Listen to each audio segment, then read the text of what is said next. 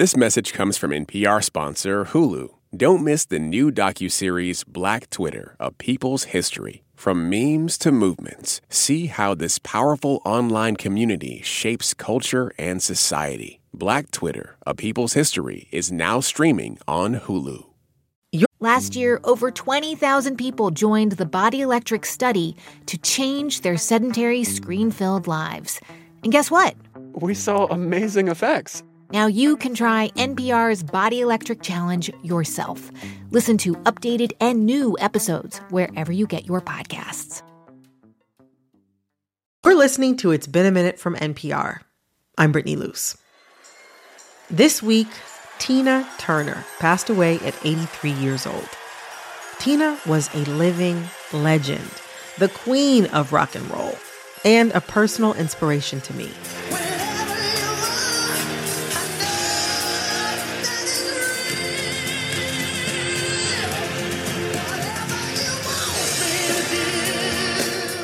But despite selling millions of records, performing sold-out shows all over the world, winning 12 Grammys, and being a 2-time inductee into the Rock and Roll Hall of Fame, I still don't think Tina gets the credit she's due.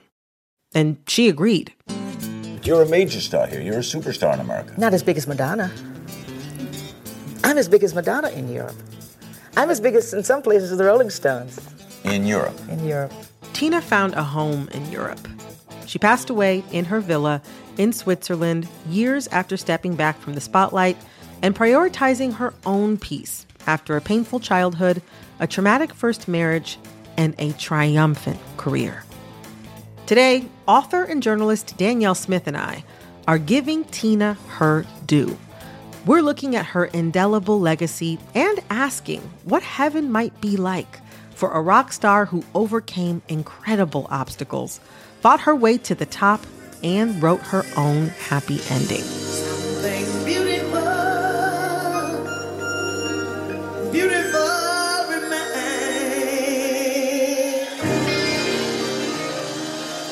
And a warning, there will be some discussion of intimate partner violence.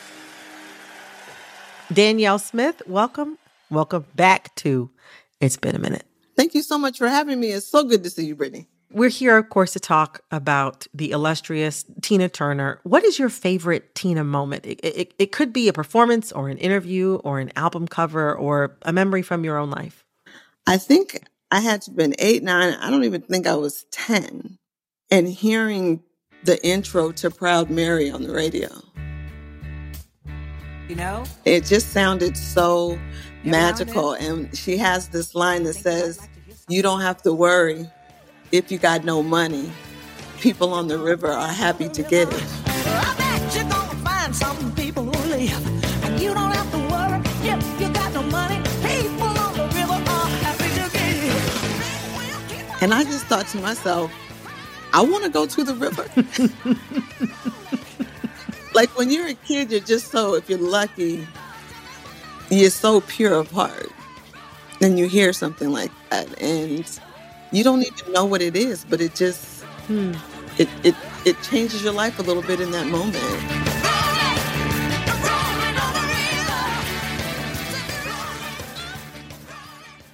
She had so much dexterity as a performer. I mean, she could go big, at a sold out stadium, with a full backing band, but she could also shine when the instrumentals were pared down and just give us pure vocals. She's like, you're going to hear me.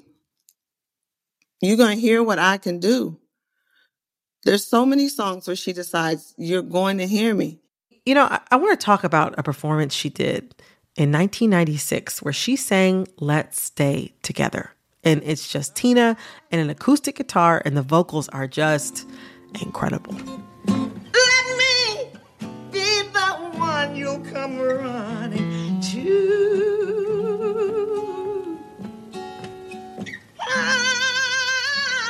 I'll never be untrue.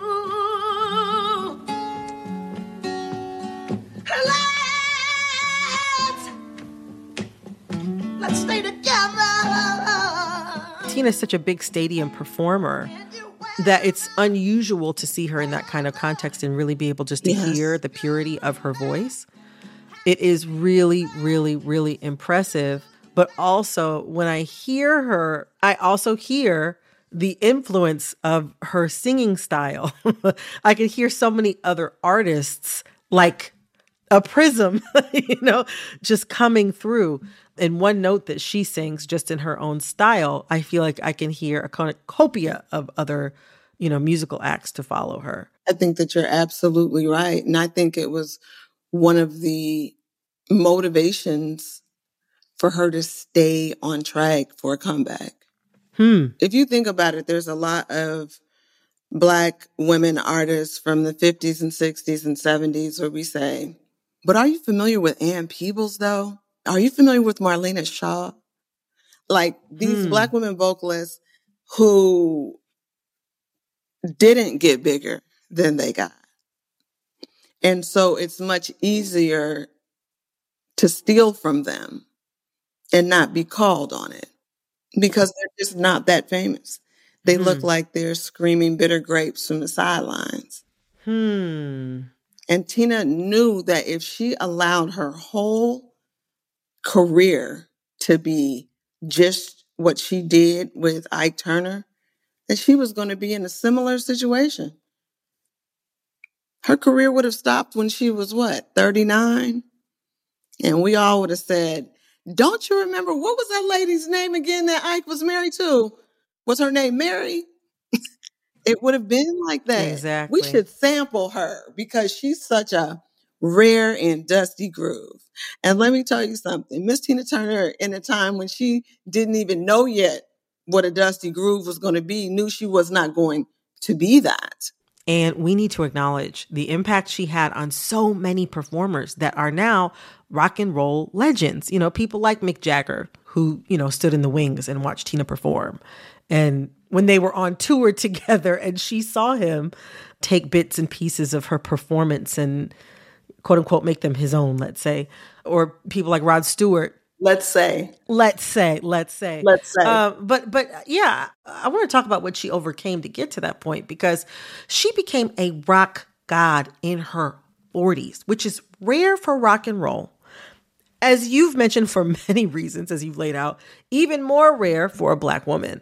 There's talent and she has that, but there's also strategy. I wonder if you see any particularly savvy moves she pulled to make that happen for herself. I think that you're right that it's strategy, definitely, that she doesn't get credit for. I think it's also charm. I think there's probably not a man that's ever met Tina Turner that wasn't halfway or all the way in love with her, and probably some women too. There's not enough that can be said. I think it was 3 nights at the Ritz in New York City, which was a calculated move to get everybody out that had ever liked her during that Ike era to come out and see that she's still the rock and roll queen. And it worked. She and her manager, they literally just got on the phones and called everybody that they knew. Every publicist, every manager, every songwriter, every star. Hey, how are you doing? It's Tina. I know we haven't spoken in a while. Hey, what are you going to be in New York this week? Now, we know the humility and the difficulty of doing that kind of thing. And she was doing it. And they turned up. And the world never been the same since then. She came out sweating, barely any clothes on. Like the photos from that night, it makes Studio 54 look like Disneyland. I don't even know what.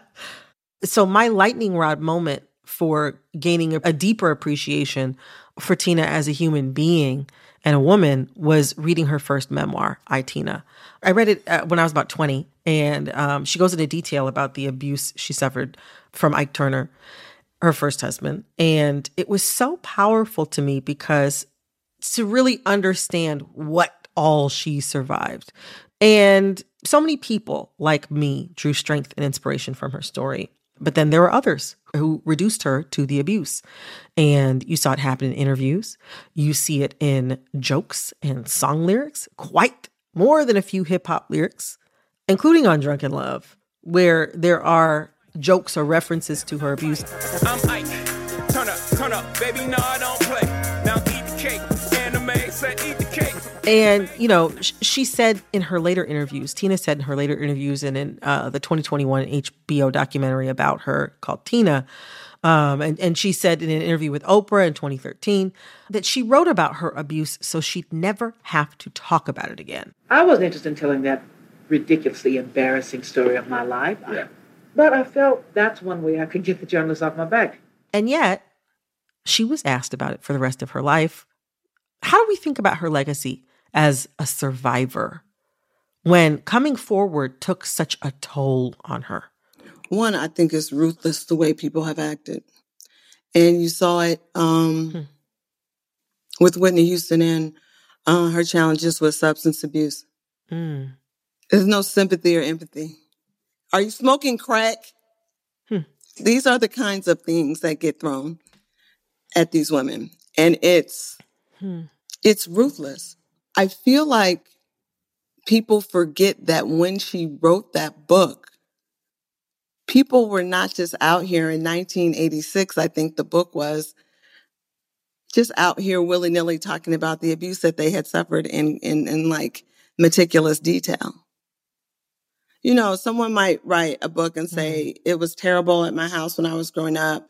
You know, sometimes my husband would get mad and he would hit me, or, you know, there were like safer ways to say things than to get into like the textures and the smells and the blood and the guts of someone mentally and physically abusing you, which is what she did. I mean, Tina Turner was writing about gaslighting before we were all calling it gaslighting. You highlight Tina as one of, unfortunately, many Black women in pop music who allegedly dealt with intimate partner violence, like Aretha Franklin, Whitney Houston, Lena Horne. And beyond that, Tina had a really hard young life. She was abandoned as a child, and she picked cotton. Like you said, coming from a family of sharecroppers in the South, she picked cotton as a child. And yet, Tina Turner is one of the few Black women in music who, you know, from those older generations, from those previous generations, who seem to get her happy ending. It's hard to survive as a Black woman in pop music. And we've lost so many of our stars to violent deaths, poor health, addiction.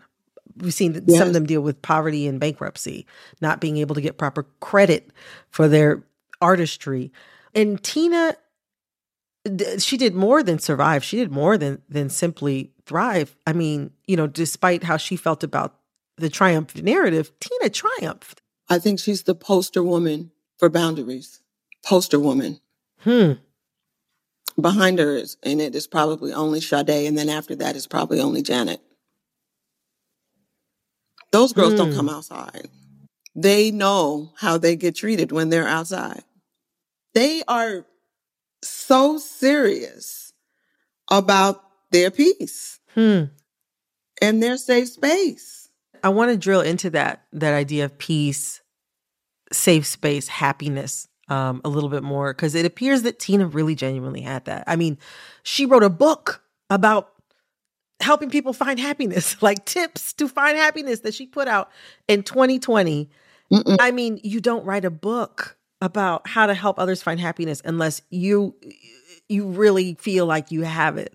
And like you said, she's also a poster child. She's also a role model for saying that like working is not the be all end all.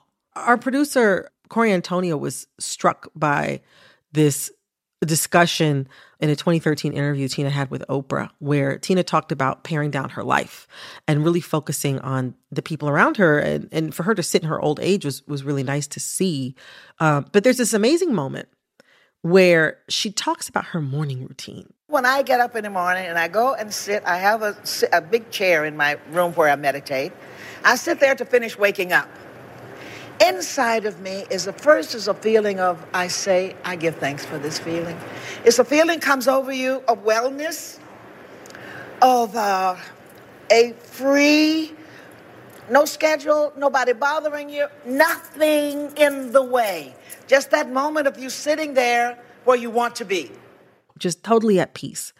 I mean, she even had, to that point, a polished bronze sign on the front of her home asking visitors in both English and German that they not ring the doorbell before noon. I mean... Why am I not living that life? That's beautiful. I appreciate this idea of this bronze sign. Because I want one for my spot that I know no one will pay attention to. But I also just think of the photos of her on stage, triumphant by herself, having done what she said she was going to do. I'm just so very proud of her. I am so proud that she literally just said, I am going to be bigger than I was when I was with my husband, my first husband. No one is taking this from me. And as a matter of fact, I'm about to do it just exponentially, on an exponentially larger level. I want to hear, because let's not act like just because she was at peace, she didn't appreciate that applause. She didn't get enough. She did not get the credit that she should have. But when I see her in her big hair and her mini skirts at the age of 51 or 52, healthy, still influencing the younger generations, with her arms up in triumph like that, I'm so proud of her. It's an inspiration. You know, something we've been talking about is just the relative paradise it sounded like Tina was able to enjoy in her later years. What do you think, with that in mind, what do you think Tina's heaven is like? Because to me, it sounds like she had at least a good slice of it here on earth that in her later years that she was able to enjoy. But I want to hear from you. What do you think Tina's heaven? Don't give me a crying. No. Don't you do it, Brittany. I have been so together. What is her heaven? Girl, I know what it is. Mm-hmm. It's a beautiful childhood. Girl, please. It's not picking cotton at 11. It's playing patty cake with your friend and having hot dogs and hamburgers and lemonade whenever you want it, and like double dutching, and like having teachers that are telling you how brilliant you are every day, and having voice coaches and running races against boys barefoot and winning, and all that's heaven. To get that back, listen. Oh God, now I'm crying. I know she's running in a sundress somewhere and it's safe. Nobody's going to steal you. No one's going to touch you. You're just going to have fun with your friends. At least that's what I want for her. I just picture her in ponytails. I do. Getting those years. Oh gosh, your vision for Tina's heaven. I hope that she is there right now doing all the things you laid out. And I feel like a lot of listeners are going to be of the same mind and heart. Danielle, thank you so much for coming on the show today. I think we've all been in mourning this week, but there's nobody that I would rather unpack Tina's life and legacy with than you. So thank you so much. Brittany, thank you so much for having me. That was Danielle Smith. Her latest book is titled Shine Bright, a very personal history of Black women in pop. Have you signed up for It's Been a Minute Plus yet? Becoming a Plus subscriber is a great way to support the work we're doing here at NPR. And you'll get to listen to this show without any sponsor breaks. So head on over to plus.npr.org/itsbeenaminute to find out more. And to everyone who's already signed up, thank you so much. This episode of It's Been a Minute was produced by Barton Girdwood, Alexis Williams, Liam McBain, Corey Antonio Rose. Our editor is Jessica Placzek. Engineering support came from Josh Newell. Our executive producer is Veralyn Williams. Our VP of programming is Yolanda Sanguini. Our senior VP of programming is Anya Grundman. All right, that's all for this episode of It's Been a Minute from NPR. I'm Brittany Luce. Talk soon. This message comes from NPR sponsor Mint Mobile. From the gas pump to the grocery store, inflation is everywhere. So Mint Mobile is offering premium wireless starting at just $15 a month. To get your new phone plan for just $15, go to mintmobile.com/switch. This message comes from NPR sponsor, the Capital One Venture X Card. Earn unlimited 2x miles on everything you buy. Plus, get access to a $300 annual credit for bookings through Capital One Travel. What's in your wallet? Terms apply. Details at CapitalOne.com. What does it mean to be Black in America? In NPR's Black Stories, Black Truths, a collection of stories as varied, nuanced, and dynamic as Black experiences, you'll hear it means everything. Search NPR Black Stories, Black Truths wherever you get your podcasts.